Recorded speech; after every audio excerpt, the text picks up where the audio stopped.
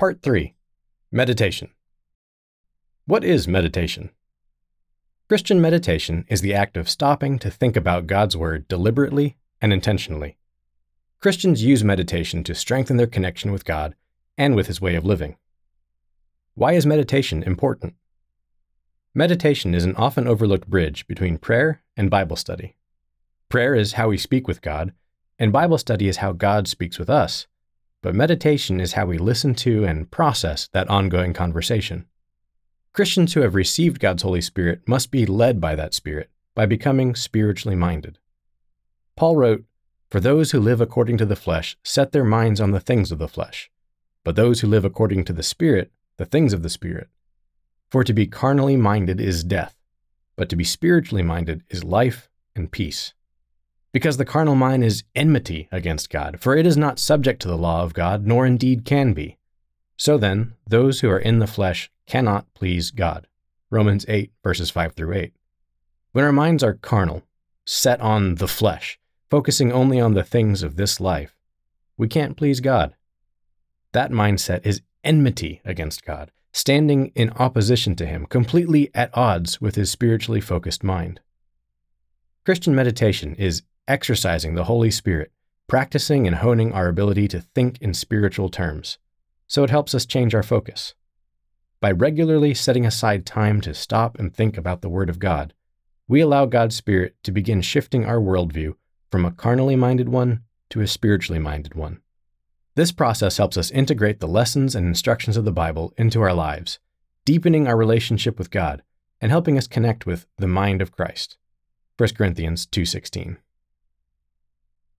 Chapter 8. How to meditate.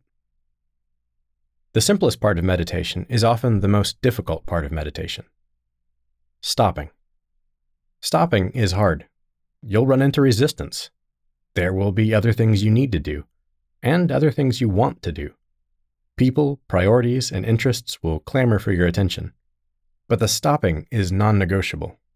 Meditation requires our attention. If that attention is split across accomplishing tasks and solving problems, we can't meditate.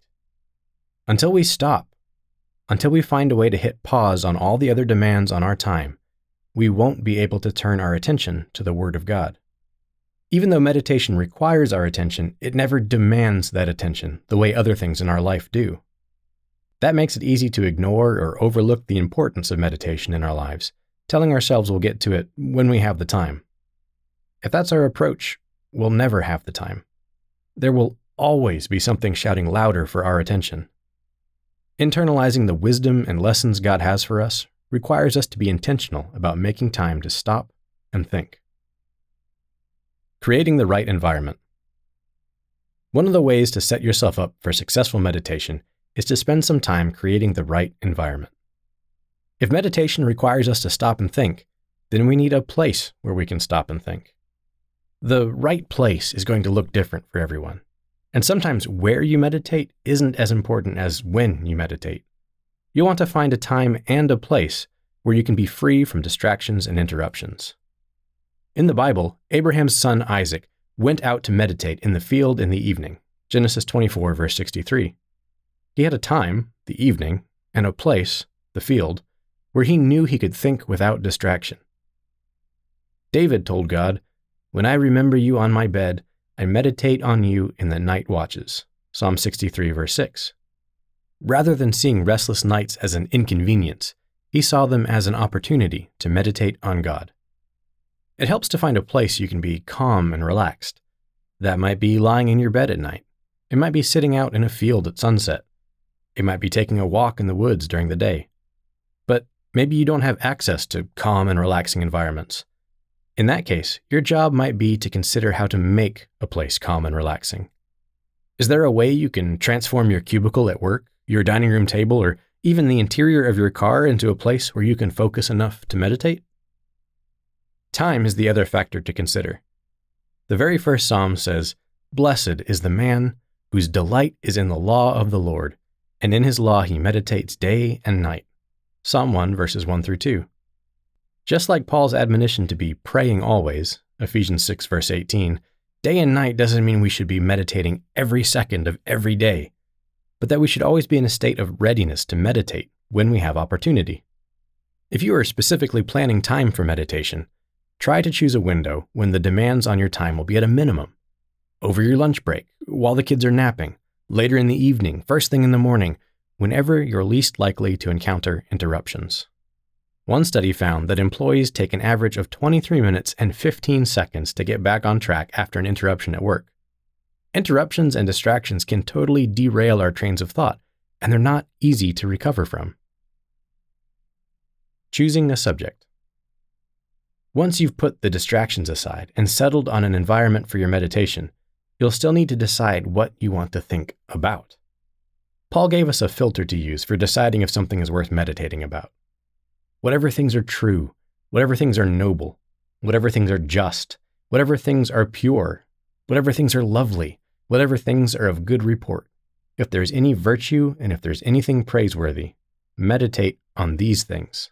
Philippians 4 verse 8. If we find our minds consistently dwelling on a subject that doesn't meet these requirements, we should make the effort to swap it out with something that does. In the Psalms, the focus of meditation is consistently the law of God, the works of God, or simply God himself. But his delight is in the law of the Lord, and in his law he meditates day and night. Psalm 1 verse 2. I meditate on you in the night watches. Psalm 63 verse 6. I will also meditate on all your work and talk of your deeds. Psalm 77 verse 12. I will meditate on your precepts and contemplate your ways. Psalm 119 verse 15. My hands also I will lift up to your commandments, which I love, and I will meditate on your statutes. Verse 48. Oh, how I love your law! It is my meditation all the day. Verse 97. My eyes are awake on the night watches, that I may meditate on your word. Verse 148. I remember the days of old. I meditate on all your works. I muse on the work of your hands. Psalm 143 verse 5.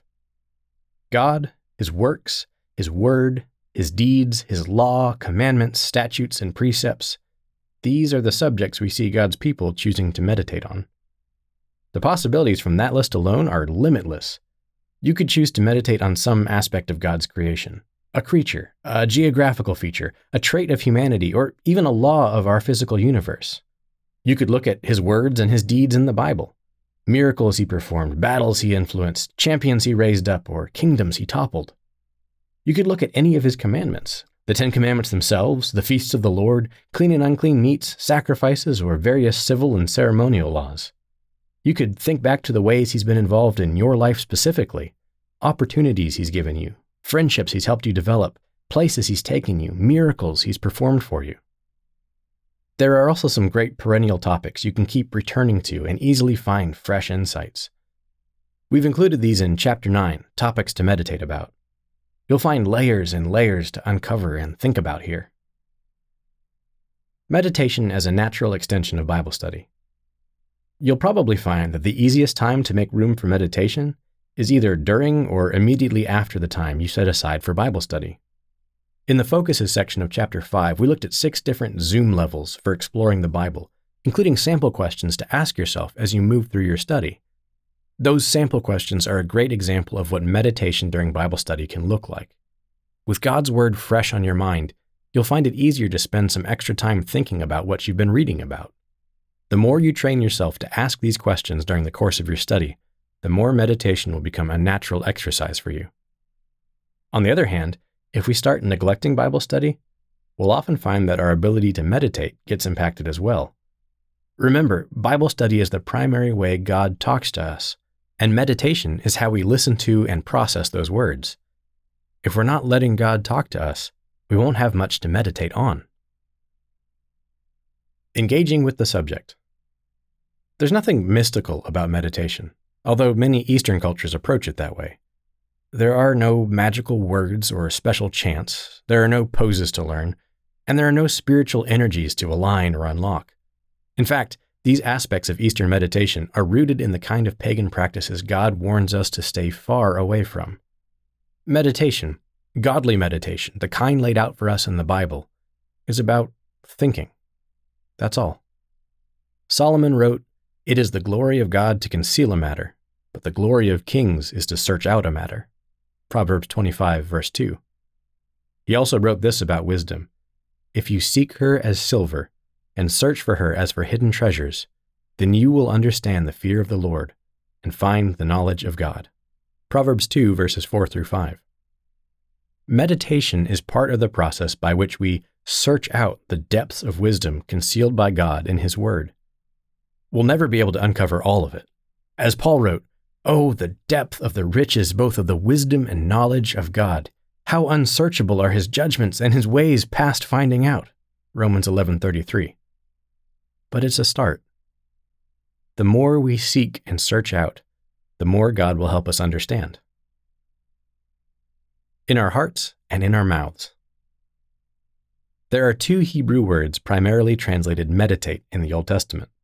Hagah, Strong's number H1897, and siach, Strong's number H7878. Both of these words also deal with speaking and making noise or uttering, and can mean different things depending on the context. Hagah is also used for the coo of a pigeon and the growl of a lion, and siach seems to refer to an internal reaction that prompts us to respond with audible praise or lament, the Hebrew and Aramaic lexicon of the Old Testament. A great example of this is in Psalm 77, where Asaph wrote, "I call to remembrance my song in the night. I meditate, siach, within my heart, and my spirit makes diligent search. I will also meditate, hagah, on all your work, and talk, hagah, of your deeds." Psalm 77, verses 6 and 12. It seems likely that, at least in the Old Testament, meditation often involved a verbal component, words spoken out loud while thinking deeply about a subject. It's possible, of course, to meditate on the wrong things. Solomon warned us to steer clear of evil men, for their heart devises, hagah, violence, and their lips talk of troublemaking. Proverbs 24, verses 1 through 2. Words spoken may also refer to sharing meditative thoughts and ideas with others. The Psalms themselves are often meditations set to music, poetry written by authors who were reflecting on the greatness of God and His law. God told Joshua, "This book of the law shall not depart from your mouth, but you shall meditate, hagah, in it day and night, that you may observe to do according to all that is written in it." Joshua 1 verse 8. As the new leader of Israel, God expected Joshua to speak the words of His law, and to meditate on those words in the process. Part of your meditation might involve speaking out loud. It might not. You don't need to meditate out loud, but the option is there.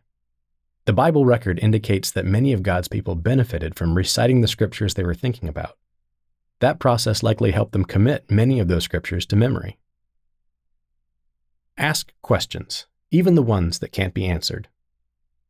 One of the best ways to keep ourselves focused on a subject is to ask questions. Once you've decided what to meditate about, start mentally inspecting it. Look at it from different angles. Poke it and prod it with questions. Scripture-related questions. If you're thinking about a section of Scripture, for instance, you might ask yourself, what's the main point of this passage? Why is it important enough to be in the Bible? Why are these words arranged in this order? Is the word choice itself significant in any way? Who were these words originally intended for? How would that audience have felt hearing them? What might have been in the author or speaker's mind as he or she shared them? Are there other passages or principles in the Bible that this reminds me of? Topical questions. If you're thinking about a topic more related to Christianity in general, you might ask yourself, how does God's perspective give Him a perfect understanding of this topic? How does He look at it? Do I look at this topic the way God does? Where might my own perspective be lacking? Why does God look at this topic the way that He does? Why does it matter how I look at it? Is this topic something I need more of or less of in my life? Why? What steps can I take to make that happen? How does this topic connect to other topics in the Bible? Generic questions. If you're thinking about something other than a Bible passage, a personal miracle God performed in your life, a facet of His creation, etc., here are some other questions to consider. How are the invisible attributes Paul talked about in Romans 1:20 clearly seen in this? What does this teach me about God's character? What spiritual principles are involved here? What would life be like without this? In what ways has it improved my life? And in what ways does it offer me challenges to overcome and grow? Some of those questions will be unanswerable. In fact, a lot of them might end up that way. That's okay. Ask them anyway. Meditation isn't a test. It's not about having every answer to every question. It's about thinking. Convergent thinking is the kind of thinking we use when we're searching for one correct solution, like the answer to a test question. Divergent thinking is a more creative kind of thinking that explores multiple possibilities and trains of thought. We gain more from meditation on challenging issues when we're thinking divergently, not rushing to find the first answer that seemed right and move on. So, think. Think about who, what, when, where, why, and how. Think about the things you know, the things you might be able to figure out, and the things you're sure you'll never find an answer for. Ask. Wonder, ponder, contemplate. Let your mind weigh possibilities and measure probabilities. Ask God to guide your thoughts where He wants them to go. And then meditate. Think. Ponder. David did this frequently in his Psalms. For example, he asked God, "When I consider your heavens, the work of your fingers, the moon and the stars which you have ordained, what is man that you are mindful of him, and the Son of Man that you visit him?" Psalm 8, verses 3-4. Looking at the incredible scope and grandeur of God's creation, David couldn't help but wonder, why us? What made you decide to give us this extra attention and a special relationship with you? He wasn't necessarily expecting an answer, just meditating on the privileged role mankind has in the plan of God. He didn't conclude with a clear answer, but with praise for his Creator. "O Lord, our Lord, how excellent is your name in all the earth." Verse 9. Of course, meditation isn't the end of the story. Just as your personal Bible studies will often give you plenty of subjects to meditate about, your personal meditations will often give you plenty of subjects to go back over and study in greater detail. It's a beautiful give and take, but it depends on our engaging with God's Word by asking questions. Proactive meditation versus reactive meditation. Some life events have a way of prompting us to stop and think. Moving to a new town, the death of a loved one, getting married, the birth of a child, starting a new job, or any number of other major life events. These are often big enough and impactful enough to get us thinking about things. That's a reactive kind of meditation. Something significant happens to us, and we react by taking stock of where we are, where we're going, and whether it's time to make some course corrections. Reactive meditation often involves considering things we would have done differently. There's nothing wrong with that. God hardwired us to react to major events with introspection and self-evaluation. But if our meditations are only reactionary, if we only stop to think when life happens to us, then we're living our lives in the wrong order. We should also aim to meditate proactively, to stop and take stock of our life before a major triumph or tragedy prompts us to do it. Rather than focus on the things we wish we'd done differently in the past, proactive meditation helps us focus on the things we intend to do differently in the future. One psalmist wrote, "Your word is a lamp to my feet and a light to my path." Psalm 119, verse 105. By taking the time to be proactive in our meditation, we can ensure that we're using God's word to continually shed light on the path we're traveling, instead of just using it to understand what went wrong.